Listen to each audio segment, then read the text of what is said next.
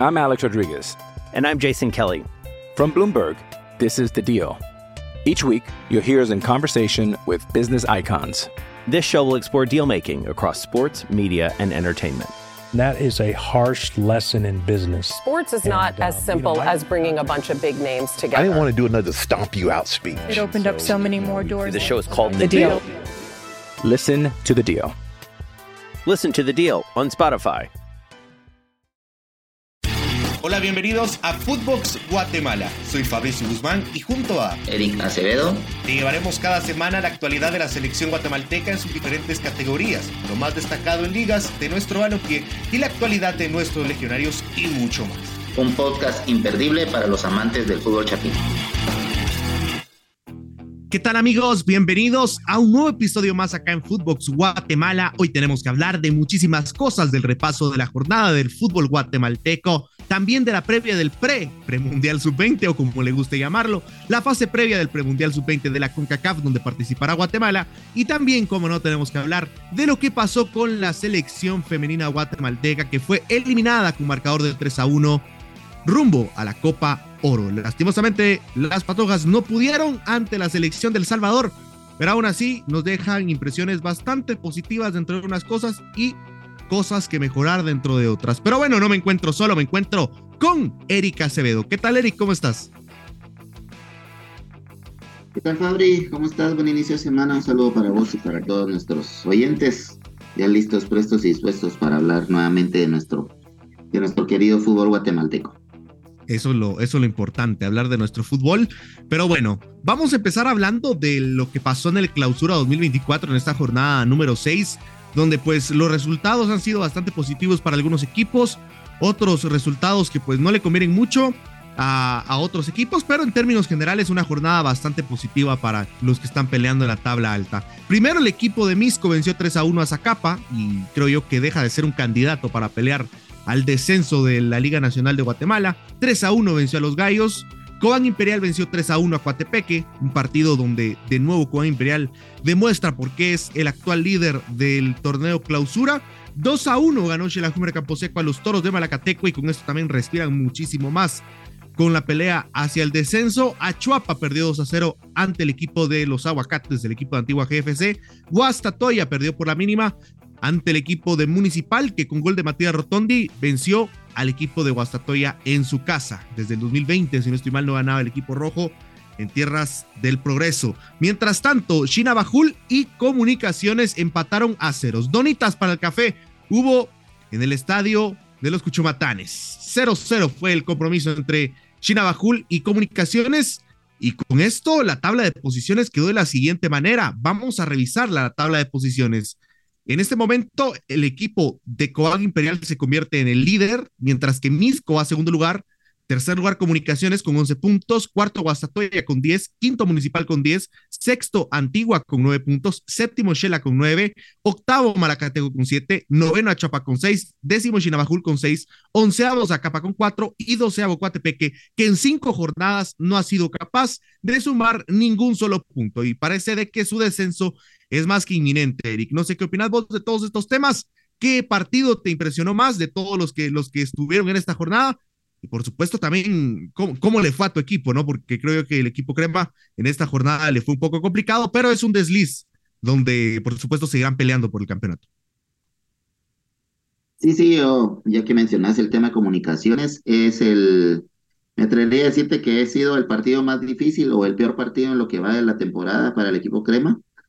Jugó un mal partido en términos generales. Obviamente sabemos que Chinabajul es un equipo muy débil, que no tiene demasiadas variantes, no tiene demasiado y ni tan profundo plantel, y por eso no logró ganar el partido. Pero sí, creo que el golpe anímico que se le prestó al equipo Crema a mitad de semana con el partido con Monterrey, pues pudo haber pasado algo de factura ya para el siguiente encuentro. No tuvo un buen partido el plantel, y lo más evidente, Fabricio, no sé si compartirás conmigo, pero es tan evidente que cuando José Manuel Contreras no juega, Comunicaciones tiene una falencia importante. El Moyo es el jugador diferente, el que pone la pausa, el que organiza el juego, y a pesar de sus 38 años, sigue siendo El jugador, no te podría decirse el mejor jugador de todo el plantel, pero sí su presencia es tan importante y tan necesaria para todo el equipo porque él marca ese ritmo y esa ruta del partido para el equipo crema, que cuando no lo tienen, el equipo se complica.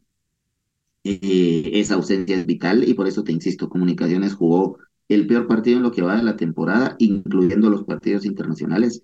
Ni con Monterrey se jugó tan mal como se jugó ayer. Sí, y yo estoy de acuerdo. Yo estoy de acuerdo. Creo que José Manuel Contreras marca una pauta dentro del juego del equipo de comunicaciones. Es el que marca los tiempos, al final de cuentas. Si vamos a jugar a presionar, bueno, aquí está la pelota. Si vamos a jugar a mantener la posesión, aquí está la pelota. Él sabe controlar los tiempos del partido. Es increíble cómo lo hace. Y hoy la ausencia es importante. De hecho, el partido que se jugó contra Monterrey creo que en parte no fue tan positivo porque José Manuel Contreras no estaba en su mejor momento, pero también cuando mostraba su mejor momento era cuando mejor se veía Comunicaciones. Entonces es un jugador vital para el equipo crema, principalmente con el orden en el medio campo. Para mí, importantísimo. Y sí, lo que mencionas vos, creo que esa ausencia marca mucho lo que es Comunicaciones como equipo, porque creo que es el que tiene más claro la filosofía de tanto de Iván Franco Sopeño como de Willy Coito Olivera, ¿no? Tiene tiempo de conocerlos, tiempo de estar con ellos dentro del banquillo y creo que él más que nadie sabe cómo se maneja todo dentro del vestuario crema. Correcto. La presencia del Moyo, insistimos, también no solo es futbolística dentro de la cancha, sino es afuera. Es el líder, es el referente, es el al que todos los jugadores seguramente buscan para cualquier asunto.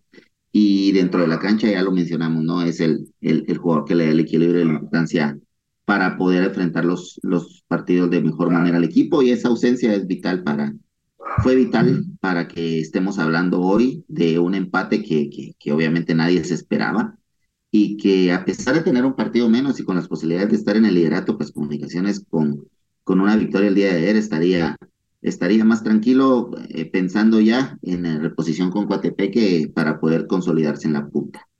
Sí, estaría así básicamente el equipo de comunicaciones. Básicamente, vamos a ver, con la victoria el equipo crema sería el segundo lugar en definitiva, y bueno, con un partido menos que le facilitaba las cosas para ser líder. Ahora, incluso con la victoria ante Coatepeque, pues se le complicará bastante ser líder, porque pues igualaría puntos con el Cobán Imperial, aunque la diferencia de goles es a favor del equipo cobanero. También dentro de la jornada vimos otras actuaciones bastante positivas, ya vamos a hablar del tema de Shela, pero quiero antes hablar del cuadro rojo, con una alineación bueno, de dos carrileros, línea de tres que se convierte en línea de cinco, y mucha presencia dentro del medio campo. El equipo de Municipal con Renato Sequén, José Morales de titulares logran sacar un resultado positivo después de varias jornadas que se le había hecho esquivo la victoria al equipo carmesí. Y ante un Guastatoya que por el momento ha sido la víctima favorita del equipo municipal en este presente torneo, fue muy complicado el compromiso. Rotondi anotó, pero también faltó la presencia de ese gol porque hubieron varias ocasiones que fueron desaprovechadas. Y no sé si viste el compromiso y la inseguridad que causa Medina dentro de los tres palos de Municipal. Es increíble, Eric. Es que de verdad está da risa, hermano. Sí, sí, me parece que no al parecer no fue una gran adquisición como Municipal presumía tener. El hecho de que sea un portero argentino que venga de la primera división de Argentina, pues no. La verdad es de que ya Medina demostró que es un arquero de segunda categoría y pues toda la afición roja quejándose de Kenderson Navarro, pero sí veo que esa experiencia y esa seguridad que buscaban bajo los tres palos para poder mejorar, pues no lo obtuvieron y van a tener que seguir jugando con el muchacho durante lo que queda de la campaña y veremos. Para intereses de la afición crema, pues que siga jugando Medina de titular, no hay problema. Y pero pero creo que sí, creo que Municipal va a tener que replantear porque efectivamente no les está respondiendo como ellos esperaban. No, y mira que Navarro se ve como un portero de experiencia y veterano a la par de Medina, la verdad.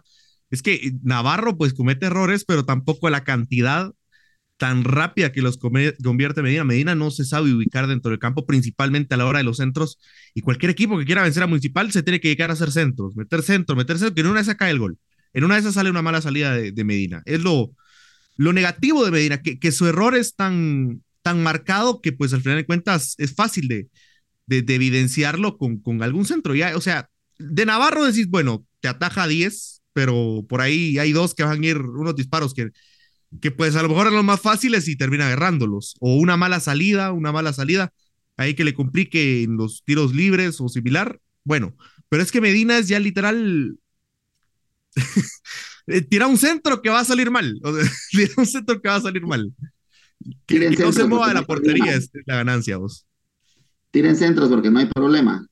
Exacto. Y fíjate que Guasta intentó eso por un par de ocasiones. Hubieron dos balones que toparon en el palo superior. Entonces, con eso te digo, o sea, intentaron, intentaron por ahí. Pero a pesar de lo que estamos mencionando, la victoria roja pues es importante. La cancha Guastatoya no es tan fácil y ya lo mencionás, ya tenía algunos años municipal de no sacar 3 puntos en el David Cordonichos y una victoria que lo posiciona bien al equipo rojo. Se va al liderato de la tabla general Sí, y se coloca pues sube en la tabla del torneo, sí, ¿verdad? al final, importante, importante para aspirar al torneo internacional, donde también Municipal tendrá que ver con vísperas a también tratar de igualar lo que ha hecho Comunicaciones en torneos internacionales, que más allá de lo que pasó ante Monterrey, pues hay que resaltar que el equipo crema venía a hacer grandes actuaciones, no solo en la CONCACAF League y en la Copa Centroamericana, sino también en la CONCA Champions, ¿no? Donde la edición pasada tuvieron una temporada increíble venciendo a un equipo de la MLS y casi eliminando al campeón de la MLS de ese año, el New York City. O sea, fue un año increíble para los cremas en esa ocasión y pues creo que Municipal tiene que aspirar a eso, pero con los jugadores que tiene actualmente tendrá que ponerlos muchísimo en regla para evitar de que se convierta en un desastre. Y Aunque yo bueno, creo que el plantel rojo no es tan corto. sí, Tal ¿no? vez yo pensaría que lo más flojito municipal es atrás. Y obviamente el arquero, pero atrás creo que es donde tiene problemas un poco municipal, no termina de consolidar centrales y eso lo afecta. Pero del medio para arriba me parece que tiene un plantel bastante competitivo.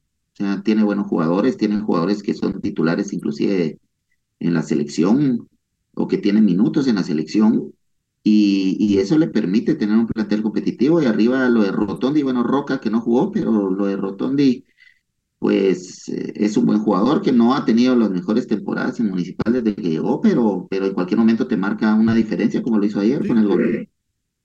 Sí, sea como sea, te marcó gol. Es cierto que erró algunas, pero al final de cuentas suele ser un jugador que le gusta estar acompañado de otro delantero. Y eso es lo que le afectó a Municipal ahorita, que sus dos delanteros, pues Roca con molestias y José Carlos Martínez que sigue en lesión. Y jugó Jeffrey Bantes para el equipo de Municipal, un jugador sub-20, que todavía está muy verde el jugador, que pues esperemos de que siga creciendo como jugador profesional, pero que obviamente Rotondi le sirvió para anotar el gol. De hecho, Rotondi, sus mejores minutos fue cuando estuvo Jeffrey Bantes dentro del campo, porque precisamente le da más libertad para tratar de ocasionar jugadas de peligro. Exacto, exacto. Fueron los momentos en que por ahí a Rotondi se le mejora el asunto cuando tiene un segundo delantero, como lo mencionas. Pero sí, importantísima la victoria roja, importantísima. Ese 1-0, ese gol de Rotonda, importante. Y como mencionamos, posiciona al equipo rojo un poco más arriba en la tabla de posiciones. I'm Alex Rodriguez. And I'm Jason Kelly. From Bloomberg, this is The Deal. Each week, you'll hear us in conversation with business icons. This show will explore deal making across sports, media, and entertainment. That is a harsh lesson in business. Sports is not as simple as bringing a bunch of big names together. I didn't want to do another stomp you out speech. It opened up so many more doors. The show is called The Deal. Listen to The Deal. Listen to The Deal on Spotify. Pero mira, vos sabes qué es más importante ahorita. Yo creo que lo que hizo Xelajumer Caposeco ganándole a los Toros de Malagateco, porque vaya que les dio un respirón y ya los aleja de la posición incomodísima que tenían en la lucha por el descenso, ¿no? Porque actualmente la tabla de posiciones Xelajumer Camposeco ya se ubica noveno puesto con 28 puntos. una posición bastante cómoda, tomando en cuenta que Chinabajul tiene 22 puntos y que Zacapa tiene 26 puntos. Ya ubica más lejos al equipo de Xelajú Camposeco, que con 2 victorias se aleja cada vez más de esos puestos de descenso, que vaya, que le sirven a Marvin, a Marín y a Toro, y también se ubican ya dentro de la tabla general, dentro de los dentro del primeros torneo. 7 puestos. Sí, ya está de séptimo, ya está entre los primeros 8. Pero lo que mencionas, yo creo que el agarrón va a terminar siendo entre Zacapa, Chinabajul bueno, Coatepeque creo que ya no vuelve, pero entre Zacapa y Chinabajul. Chinabajul, recordemos que están en este momento de 10º y 11º respectivamente en la tabla del torneo y están 10º y 11º, solo que al contrario, en la tabla acumulada. O sea, están peleando en la tabla, perdón, en ambas tablas, en la general, o sea, en la acumulada y en la tabla general del Exacto, clausura. exacto. Son los que están peleando al Ahí final fue de cuentas claro, ahí. para Zacapa no fue buen punto el que Chinabajul acumulara ante los cremas, inesperado podríamos decirlo, Sí, pero, pero bueno, veremos, esa va a ser una carnicería en lo que queda del torneo, Fabri. veremos al final de cuentas qué puede hacer el equipo Quedan 10 de partidos, Xelajú. todavía falta, o sea, queda mucho torneo todavía por delante y no, yo creo que es por un pronóstico reservado, pero yo lo que sí creo, te lo he defendido desde la temporada anterior, desde el torneo anterior y te lo sigo defendiendo que creo que Shela se va a salvar. O sea, es un equipo con historia que le pesa la camisa y que fuera de que haya tenido un mal torneo al pasado, tiene mejor y más plantel que los otros 3 equipos de los que estamos mencionando. Sí, en definitiva. Tiene mucho mejor plantel. Y también, mira esto, Eric. Sabes que estaba viendo ahorita quienes están en la tabla peleando el descenso. Y los dos que ahorita están metidos en el descenso, creo que son de los 2 equipos que tienen de los estadios más bonitos dentro de la liga, ¿no?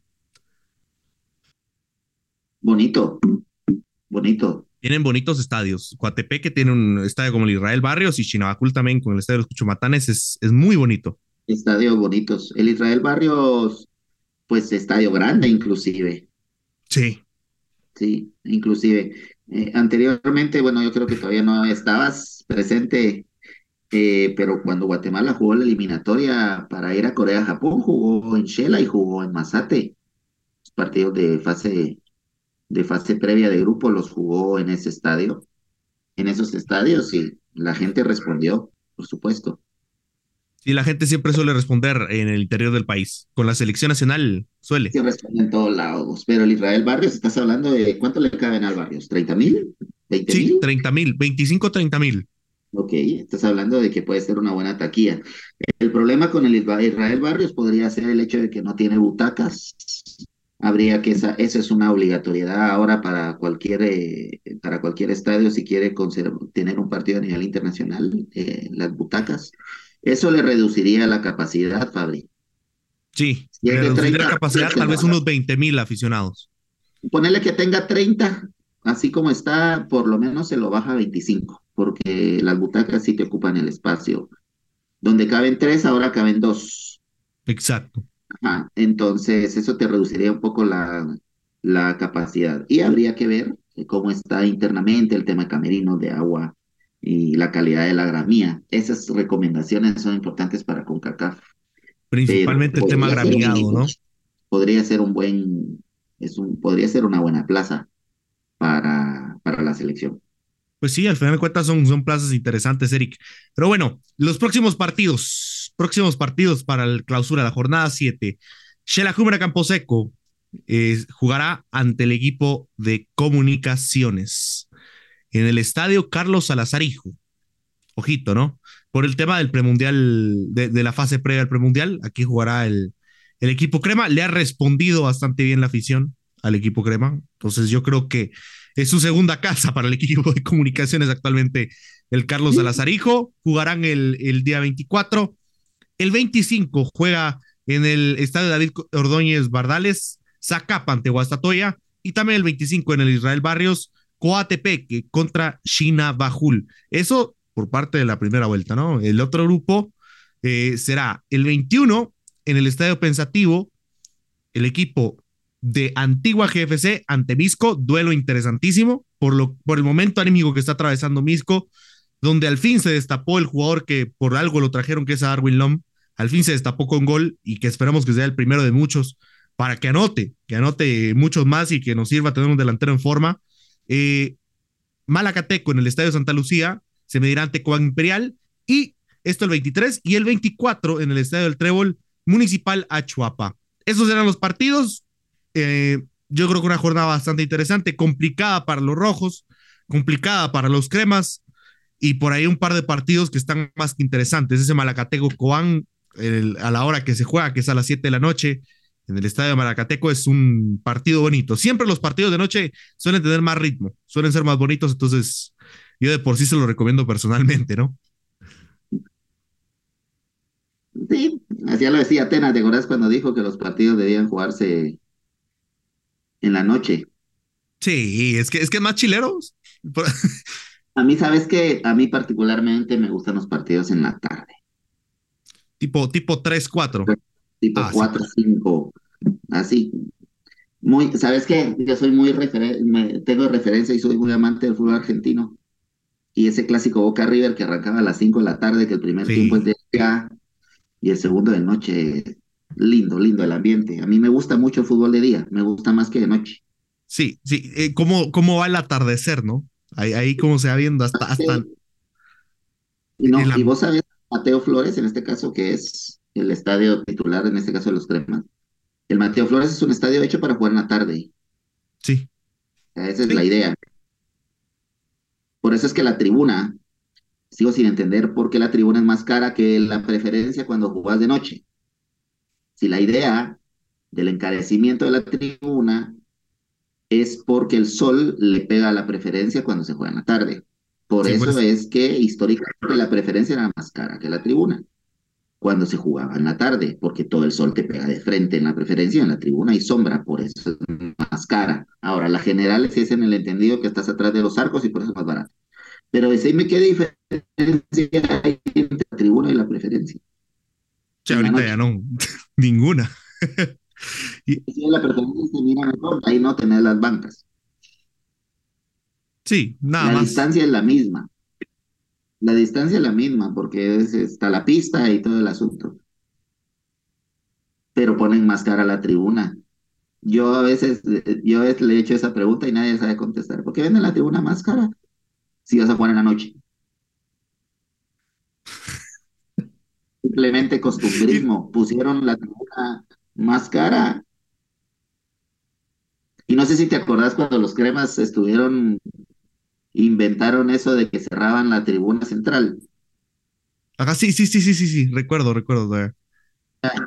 Vas a la tribuna y solo podías ver desde los lados. Solo te podías sentar a los lados. Y si vos Ajá, te sentás relativamente pegado a la pared del palco, no mirás el arco contrario, te tenés que ajá. parar. Sí, punto ciego, hay puntos ciegos. No sirve. Es No, que vos sabés que en el diseño original del Mateo, el palco no era así como es ahora. El palco era cortado. Entonces, las últimas butacas de la tribuna, no sé si me voy a dar a entender. Las butacas que están pegadas a la pared del ujú, palco, ¿sí? Pensemos que así como estamos ahorita. ah, Yo me queda el palco aquí. Esa pared del palco no existía porque el palco era cortado, entonces había un ángulo donde la gente que estaba en la tribuna miraba la portería bien.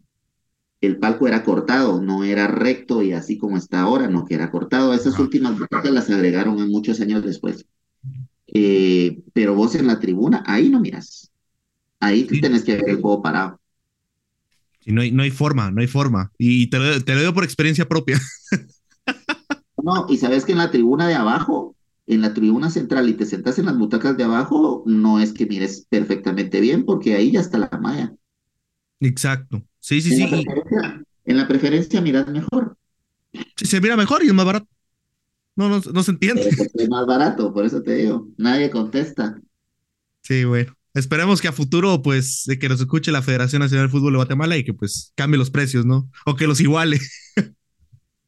O los equipos, vamos, porque no sé. No sé por qué, Sí, puro por eso te costumbrismo, digo, puro es costumbrismo. costumbrismo, porque el sentido claro inicial del por qué es que la tribuna es más cara, y te insisto, era porque en la preferencia pegaba el sol de frente, nada más por Sí, eso. nada más, para no perder la costumbre. Pero No, si bueno, jugás a las 11 de la mañana, el ajá, sol está arriba, ahí pega para todos exacto, lados. ahí Los para todos únicos que se parejo. salvan son los del palco. No se Sí, mira más cerca ni nada. sí, no, no, no. ¿Eh? Sí, solo es el lujo de haber, bueno, de que estoy aquí. Pero bueno, Eric, a ver, hablemos de la selección femenina, ¿no? Hablando de incertidumbres, ¿qué pasó? Porque fue un 3-1, 3 goles de Serén, jugadora salvadoreña ante el equipo guatemalteco, hat-trick de esta jugadora salvadoreña, y Ana Lucía Martínez anotó para el equipo de Guatemala. Partido que quedó 3-1, hubo una expulsada para el equipo de Guatemala, también tuvo que haber una expulsada. Para mí, dos expulsiones, porque hubo una jugada de último hombre, digamos así, aunque sea fútbol femenino. Jugada de último hombre donde le jalan la camisa a la jugadora Aisha de Guatemala, le jalan la camisola y bueno, se deja caer. Es jugada de último hombre, no le sacan ni la amarilla, recuerdo yo. Y pues al ser jugada manifiesta de gol es roja, porque estaba directo, estaba de frente al arco, ya no le quedaba nadie más que el arquero. Y no le saca nada al final de cuentas. Y Sabiana Gómez fue expulsada por parte del equipo de Guatemala también por un empujón que le hizo así, un golpe que le hizo así a su compañera de trabajo, ¿no? Que es la jugadora salvadoreña que anteriormente le había dado un codazo. Sin embargo, el VAR intervino no para decir expulsa a ambas. El VAR intervino para decir, mira, expulsa a la jugadora. Que me parece increíble, ¿no? Cuando tenés la tecnología a tu favor para expulsar a ambos, para ver la jugada completa, el VAR solo te pone la partecita donde le pega. Y pone la parte cuando ya la jugadora salvadoreña ya no le está dando el codazo, solo regresa. Entonces, para mí es increíble, un arbitraje vergonzoso que aún así no termina siendo un factor importante para que el equipo de Guatemala pierda el partido, porque El Salvador fue Yo, superior en los 90 minutos. aunque yo sí creo que sí era roja. Yo Ajá. comentaba con Fabricio, yo comentaba con Fabricio antes de, no sé si escuchaste cuando comentamos, pero similar al, salvando distancias, a la roja que le sacan a Beckham en Francia 98 con el Cholo Simeone, que apenas si le levanta la piernita solo para botarle. Ah, sí. La jugadora, la jugadora guanaca vende bien la jugada, perdón, el golpe, pero si es una agresión por la espalda, le mete Sí. el Es puñetazo. roja. Es definitiva de roja. Aquí lo que tenía que suceder es que no la vieran, pero hoy con el VAR es muy difícil, pues. Hoy con el VAR es más difícil que esas jugadas pasen desapercibidas. Si hay alguien que les da aviso y el VAR da aviso, no te salvas.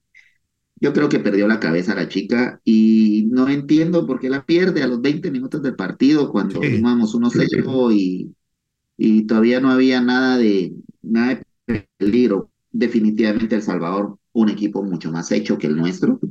Podemos hablar de la falta de dos jugadoras como Amanda Monterroso y, ¿cómo se Andrea llama la otra Álvarez. chica? Y Andrea Álvarez. Eh, Son jugadoras importantísimas para nosotros que no pudieron estar, pero sí, más equipo, el equipo guanaco, un poquito. Y arriba, no digamos, esas chicas Seren y la Fisher, Fischer. buenísimas jugadoras las dos. Buenísimas jugadoras las dos. La Seren juega en el Atlas de México y la Fisher juega en la MLS. ¿En qué club mencionaba la producción? Creo que en Chicago, si no estoy Todos, mal. Chicago. al final demuestra que son jugadoras que juegan a otro nivel, mientras Sí, nuestras extranjeras no pudieron estar. De nuevo, el problema de la bendita CONCACAF. sí, la verdad es que estuvo complicado. Por cierto, Eric, te dio una noticia de última hora también, dentro de lo que está pasando. Primer gol de Oscar Santis, dentro del Dinamo Tbilisi. Primer gol, victoria de Oscar Santis con el Dinamo Tbilisi y anotó gol. Pero bueno, nada más para tocar ese temita un poquito. Y sí, para mí la verdad es que sí, expulsión merecía la jugadora guatemalteca, aunque hay un previo codazo, me parece que ahí tuvo que haber mínimo una amonestación para la jugadora salvadoreña, no la hubo, y lastimosamente pues solo sea una jugadora expulsada. Ahora, el partido transcurrió con dominio superior de la selección salvadoreña, sin discusión alguna, una selección infinitamente superior a Guatemala, que jugó un mejor partido que la selección guatemalteca, que en términos generales hizo las cosas mejor. Guatemala dependió muchísimo de Ana Lucía Martínez. En mi opinión personal, dependió en demasía de Ana Lu, que estuvo defendiendo, que estuvo atacando y que al final de cuentas no terminó de hacer lo suficiente para que el equipo guatemalteco lograse una victoria. Yo vi el partido completo. Las patojas en el segundo tiempo mejoraron muchísimo. Me parece que hay mucha culpa por parte de Carla Alemán al no plantear bien el partido en la primera parte, donde se notó que le faltó un poco de madurez, principalmente para afrontar la defensa y saber atacar en los últimos 3 cuartos de cancha. Fue muy complicado y esa falta de madurez que tuvo el equipo al final de cuentas, de nada más y nada menos que la selección guatemalteca en la defensa, terminó perjudicando muchísimo al marcador, que si nos damos cuenta, los goles del Salvador son mérito, por supuesto, de Serén, son mérito, por supuesto, de Fischer, que jugó también un partidazo, de Torres también, que estuvo jugando la selección salvadoreña muy completa, pero también son muchos despistes, muchas ocasiones donde el repliegue no era correcto y donde la selección guatemalteca fue totalmente carcomida por la selección salvadoreña. Pero Fabri, te lo mencionaba, por debajo de o mejor dicho, por debajo de tu torneo continental, que es la Copa de Oro, solo, perdón, por arriba de tu torneo continental, solo está la eliminatoria mundialista. En orden de importancia, es la eliminatoria, obviamente, para el Mundial y la eliminatoria o el torneo continental de tu confederación. Vos no podés permitir no tener a tus jugadoras. Sí. Y los partidos se tienen que jugar en fecha FIFA si el calendario femenino tiene sus propias fechas FIFA. Exacto. Entonces, ¿dónde está el reclamo de parte de las federaciones de permitir que juegues un partido fuera de fecha FIFA eliminatorio para tu torneo continental y no puedas contar con tus jugadoras? A mí me parece increíble que suceda eso, pero desde la CONCACAF, o sea, la CONCACAF no puede cantar de esa manera, vos. Sí, es que muy poca presencia en el medio campo, por lo mismo que faltaron estas jugadoras. Monterroso y Álvarez son jugadoras que te apoyan mucho a Ana Lucía Martínez para que Ana Lu sea la que esté arriba, porque viste que Ana Lu arrancaba las jugadas desde atrás, o sea, y se tenía que llevar a 4 o 5 jugadoras de Salvador, imposible. Ella está para cerrar las jugadas y ella está para definir en el último cuarto de la cancha, y le tocó un partido muy duro a Ana Lucía Martínez también. Lo mencionaba, ¿no? Que se hizo todo el esfuerzo y el palabrerío que siempre utilizamos cuando perdemos, pero parte también de la situación es cómo se permitió que pudiéramos y tuviéramos que jugar sin el plantel completo. Definitivamente creo que la federación debería de plantear una queja y debería de hacer un cuestionamiento importante a la CONCACAF, de decirle que cómo puede poner partidos oficiales, partidos sumamente importantes fuera de una fecha FIFA donde no puedes contar con tu plantel. Es increíble. Solo porque es fútbol femenino, no le das la importancia. Y también es el escándalo que se vivió de que se jugó en una cancha alterna, Eric. Sí, por eso te digo, pero me parece increíble lo de esta confederación. Cada vez es una vergüenza más fuerte y no se ve por dónde vayan a cambiar de administración algún día la CONCACAF. Sí, no, la verdad es de que esperemos que esto no pase más, y bueno, las patojas ahora enfocarse en el camino principal, que es clasificar al Mundial, y creo que tenemos un grupo bastante completo. Obviamente selecciones como la salvadoreña tienen más años trabajando con su selección, son una gran selección, y pues bueno, terminan pasándonos por encima a la selección guatemalteca, que con sus figuras creo yo que hubiese sido un partido más parejo. Lo vimos en la Copa Centroamericana, en esa medalla de bronce que se pierde, pero fue un marcador de 2-1, donde Guatemala por momentos pudo haber empatado en ese torneo centroamericano y del Caribe. Sí, pero sí, el hecho de no contar con el plantel completo es perjudicial para Guatemala. O sea, Serén y Fischer son las jugadoras más importantes del Salvador y las tuvo. Nosotros tuvimos a Ana Lucía Martínez, pero si Ana Lucía Martínez hubiera estado en Europa como lo venía haciendo en los últimos años, no viene a jugar ese partido. Sí, exacto, exacto. No viene a jugar ese partido y jugamos con todas las demás y hubiera sido más perjudicial incluso el compromiso porque No Analu puede ser, tuvo una vos. presencia increíble también en defensa, ¿eh? Yo no puedo creer que la CONCACAF haga ese tipo de mamarrachos, de barrabasadas, de falta de organización y seriedad, lo de que estás diciendo de la cancha alterna. Es increíble lo que hace esa confederación. Sí, Es una vergüenza, vos. sí, es una vergüenza en términos generales. Increíble que, y fíjate que se le aplaude, así como que, ay, es que como ya está haciendo más inclusión, la verdad es que no, Que no nada. se debe aplaudir. La gestión de Víctor Montagliani ha sido muy, Pero fíjate vos que vos decís Vito Montagliani sí, es siempre, la CONCACAF es siempre.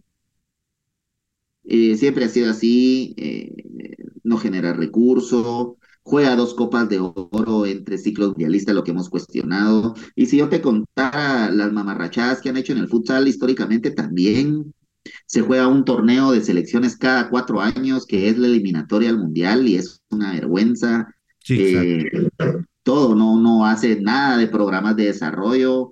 eh, Se supone que el FIFA Forward está para desarrollar las disciplinas alternas como sala, playa y femenino. No desarrollan nada, no desarrollan entrenadores, no desarrollan torneos ni siquiera regionales a nivel centroamericano de clubes, mucho menos a nivel de CONCACAF, que no hay una tu CONCA Champions, que no hay una tu Copa de Oro cada 2 años y cada 2 años nada, vos, nada, nada. Nada. Siempre ha sido un amarracho esta confederación. Sí, abandonadísima, abandonadísima. Yo recuerdo, ¿eh? Yo recuerdo cuando se jugó la Conca Champions, la única Conca Champions que hubo, y la ganó un equipo de Chapín, ¿no? Costoral creo que fue. No, Que y ganó. fue Conca Champions, pero solo vinieron equipos ticos y panameños. O sea, tampoco creas que fue un torneo, Sí, no, ¿me increíble, entendés? qué mala gestión, vos. No, pésima. Y fue la única, de ahí después se jugó un como centroamericano de clubes en Nicaragua, donde los equipos de Guatemala no fueron, y no les importa Sí, no, nada. fíjate que va a tener que tocar hacerle como, no sé si te recordás de la Copa Premier Centroamericana, Ajá, que algo así va a tocar, porque la verdad es que no, o sea, no nos interesa, si no se interesa tu confederación, hacerlo entre los clubes, organizar entre los clubes. ¿Va? sí. Porque para foguearte. No, no, y sabes que esos torneos de clubes que se organizaron aquí los organizó en realidad Gerardo, o sea, Glucosoral, no es que lo haga ni Sí, la federación, y mucho sí, menos la exacto. CONCACAF. Sí, no, es lo que te digo. O sea, realmente increíble, increíble, increíble. Ojalá que pues se logre organizar algo así para futsal. Sería lindo que también se mejore eso y el femenino ni digamos también. Increíble cómo tienen abandonadas muchos esos CONCACAF, porque no podemos decir que la federación no le ha dado interés, Eric. O sea, sí le ha dado interés a la femenina, contrató una entrenadora como Carla Alemán que venía de mucho cartel en Costa Rica y pues las cosas no se dan fuera de fecha FIFA el compromiso, sin muchas jugadoras, en una cancha alterna. Se supone que se habían vendido 10,000 boletos. Decime cómo le hicieron para devolverle el dinero a 8,000 personas porque solo ingresaron 2,000 a la cancha alterna. Entonces, a ver si no se lo agarraron nada más. O solo devolvieron el 25%, increíble. Mira, son increíbles, vos, yo no puedo creer. Mira, la CONCACAF necesita algo, la CONCACAF necesita, para empezar, un presidente de origen centroamericano, ya es hora que nos toque Exacto, gobernar el área. Eh, Al ser nuestra zona, junto con algunas islas del Caribe, las más precarias a nivel económico para el desarrollo del fútbol, pero siempre las sabemos rescatar y las sabemos llevar adelante. La garantía de jugar la Copa de Oro en Estados Unidos, pues valga la redundancia, te garantiza que puedas jugar un torneo con presencia de gente porque jugás en Estados Unidos. La Copa de Oro se tiene que jugar en Estados Unidos porque la el Copa país, de Oro se tiene que jugar ahí. sí. Pero vos la Copa de Oro la tenés que jugar el año previo o al año siguiente de la Copa América. Vos lo que tenés que hacer es, como CONCACAF, de una vez arreglarte con CONMEBOL que para la Copa América vayan los 6 equipos de CONCACAF. Exacto. ¿Sí? Entonces, el Mundial fue en el 2022, la Copa de Oro debería de ser en el 2023, y en el 2024 hubiera sido la Copa América. Exacto. ¿No? ¿Quiénes van a la Copa América? Los primeros 6 clasificados de la Copa de Oro. No inventes Exacto. eliminatorias y que nada. La De Liga de esos Naciones mismos tiene que ser para clasificar a la Copa Oro. Punto. para la Copa de Oro y para el ranking inventado para lo de la eliminatoria. Pero para clasificarte a la Copa América, la Copa de Oro es la que debería de ser. Sí, porque van los 6 mejores equipos de ese torneo, de tu máximo torneo. Van los mejores 6, van los 4 semifinalistas, más ahí ves cómo sacas a los otros 2. Los 2 mejores de la llave, ¿no? O se juega una repesca entre todos esos O también. juegas una repesca, algo. Va. Entonces, y en el 2024 jugás la Copa Oro y en el 2020 y después en la segunda mitad del 24 más todo el 25 jugás la Copa América, jugás la eliminatoria. Exacto. Ahí estás. Viene el Mundial y empieza el ciclo de nuevo. Fortaleces todo tu proyecto del torneo de clubes de campeones y subcampeones de CONCACAF. Fortaleces el fútbol femenino y todo lo que ya estamos hablando. Igual, vinculas la Copa de la, porque tu evento referente para organizarte es el Mundial. Entonces, el Mundial femenino, si no estoy mal, es un año después del Mundial masculino o un año antes, ¿no? Un año antes. No lo tengo Es un muy año antes. claro. Entonces, el Mundial femenino es el otro año. Sí, sí, sí. Ok. Entonces, quiere decir que si el Mundial femenino es el otro año, el mismo sistema de organización es el que tenés que tener para las mujeres Ah, no, también. perdón, es un año después, es un año después. Por eso. Entonces, Sí, sí. es en el 2027. El año pasado tuviste el Mundial Femenino, 2023. Bueno, entonces empezás el ciclo. 2024 jugás Copa de Oro. 2025 volvés a hacer lo mismo que haces con el de hombres y hablas con la Conmebol. Organizás la Copa América y que te inviten a tus 6 equipos también para jugar la Copa América. Y lo mismo. Exacto. Sí, no, no, no. Hay que organizarla mejor. Hay que organizarla mejor. Y mira, respecto a eso también, aquí vamos a pasar al siguiente punto que creo yo que también vamos a hablar muchísimo de la gestión de CONCACAF, porque pues ya nos toca. Esta semana debutamos en la fase previa del premundial sub-20 de la CONCACAF. Guatemala contra Barbados el viernes 23, San Martín contra Guatemala el domingo 25, sí. Guatemala contra Aruba el jueves 29 de febrero y Curazao Guatemala el 2 de marzo. ¿Qué es lo que pasa, Eric? Que el ganador o los ganadores de la fase previa no clasifican a la fase de grupos, vamos, del premundial, sino que clasifican directamente a los octavos de final. Van a llegar básicamente sin forma previo al premundial, a diferencia de los otros equipos que van a cargar con 3 partidos en la mochila cuando se juegue el premundial. Aparte de la obligación que tiene Guatemala de clasificar al premundial, yo creo que también tendrá que mantenerse el ritmo, ¿no? Porque la verdad es que tus equipos de fase previa clasifiquen directamente a octavos. ¿Qué te parece, Eric? Porque puede salir muy bueno, como le salió a la República Dominicana, que los llevó hasta la final, porque por tener menos partidos jugados, le sirvió eso muchísimo para eliminar a Guatemala, que Guatemala venía de jugar 3 partidos de fase de grupos y 2 alargues. Y bueno, República Dominicana obviamente no vivió eso. ¿Qué te parece? ¿Qué te parece este sistema que utiliza CONCACAF para la fase previa y para lo que hace en el premundial, no? Sí, tenés varias alternativas, vos. Entiendo que el tema del gasto ya se puede ser el justificador por parte de la CONCACAF, pero vos no podés hacerlo tan mediocremente. No podés hacer tan mediocremente la organización de tus cosas. Lo que sucedió ahorita con la eliminatoria de la femenina es para que las federaciones le estén jalando del pelo al presidente de la federación de CONCACAF, perdón, de la confederación. ¿Cómo puede suceder que pongas partido oficial clasificatorio fuera de fecha FIFA y no tengas y que los equipos no tengan a sus jugadoras? Sí, es de lo más triste, ¿no? De lo más Tristísimo, triste. A mí me parece tristísimo. increíble.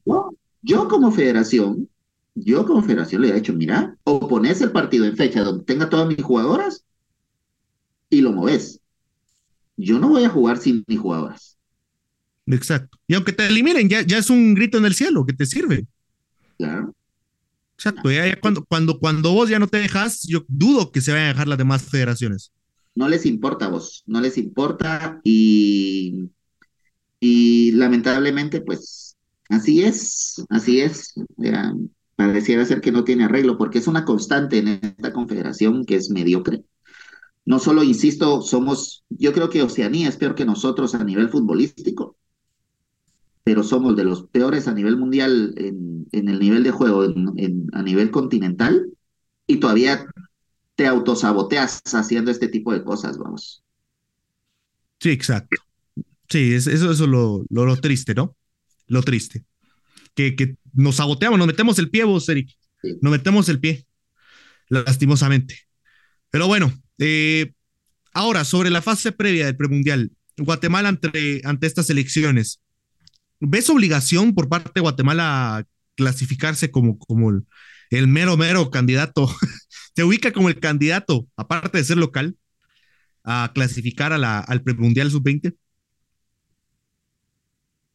¿Cómo la pregunta, perdón? Que si ves a Guatemala como la candidata principal para clasificarse al premundial sub-20, porque estamos en la fase previa del premundial. Sí. ¿Qué pasa? Es que fíjate vos que en el tema de las categorías juveniles es una moneda al aire, porque recordad que no es una continuidad. Eh, Hay una continuidad de abajo hacia arriba, pero por ejemplo, los mismos jugadores que tuviste, ya no hay, valga redundancia, ya no hay ningún jugador de los que clasificaron 2 años antes al Mundial, no que vienen del Solo Rudy Muñoz y Arián Recinos son los únicos. que no tuvieron participación seguramente.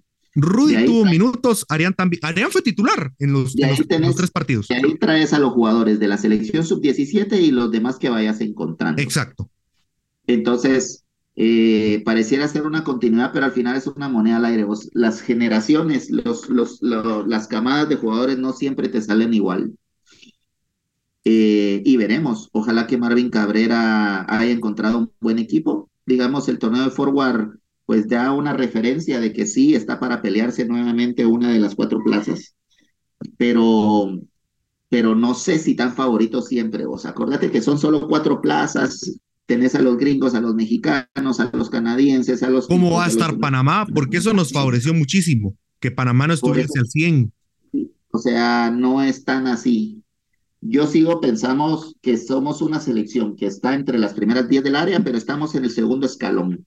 Y para poder hacer algo, tenemos que hacer, valga la redundancia, tenemos que hacer más de lo que habitualmente hacemos. O sea, tenemos que hacer siempre una hombrada, tenemos que hacer un partido histórico o una llave histórica contra uno de los fuertes, porque de lo contrario siempre la estamos quemando. Y así pasó, Eric, en 2011 tuvimos que eliminar a Estados Unidos, literalmente. En y 2023... a México. Eliminaste a México, por eso siempre tenés ese partido o esa llave que es la hombrada para poder hacer algo. De manera natural y normal nunca seremos favoritos para ningún espacio, Fabio. Nunca. Sí. Nunca seremos. Va a depender mucho del factor H. Sí, pero como te digo, eso tiene que venir de cajón. Y después, pues la capacidad de Marvin en encontrar una buena generación de jugadores y que puedan competirle de igual a igual a cualquiera, ¿no? Totalmente, Eric. Pero bueno, mis amigos, se nos ha ido el tiempo. Ha sido una plática muy amena, donde hemos hablado muchísimo. Y bueno, también presentamos nuestra molestia hacia lo que ha hecho CONCACAF con todos estos formatos, ¿no? Es increíble cómo lo ha trabajado. Esperemos que a la sub-20 le vaya muy bien. Que al final de cuentas logre consolidarse, como dice Eric, hacer la hombrada, que es lo que nos va a tocar hacer en esta fase previa y en el premundial, porque van a haber rivales muy difíciles y vas a arrancar de lleno en el mata-mata en el premundial. Entonces esperemos que hagamos la hombrada y que consigamos los mejores resultados posibles. Eric, ¿algo más que quieras agregar? Nada, Fabri, nada, gracias por el espacio y gracias a todos nuestros oyentes en este podcast de nuestro queridísimo fútbol guatemalteco. Y bueno, nos veremos el próximo lunes. Nos escucharemos el próximo lunes. Próximamente también nos vamos a ver. Vamos ahí a... Estamos en pláticas ahí. Pero bueno, Eric, un placer siempre platicar con vos. Siempre es un gusto platicar con gente sabedora de fútbol y quién más que vos para saber de fútbol y de todo un poco del área de CONCACAF. Y será hasta la próxima, mis amigos. Espero que nos veamos la próxima semana y nos escuchemos acá en Footbox Guatemala. Nos vemos en la próxima. Chao, que Dios me los bendiga.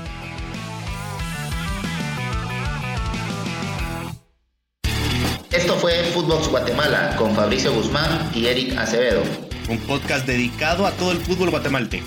Un lugar en donde cada episodio palpitarás el presente del equipo de todos, nuestras ligas, el caminar de nuestros legionarios y todo lo que necesitas saber para empezar con la semana con el corazón en azul y blanco.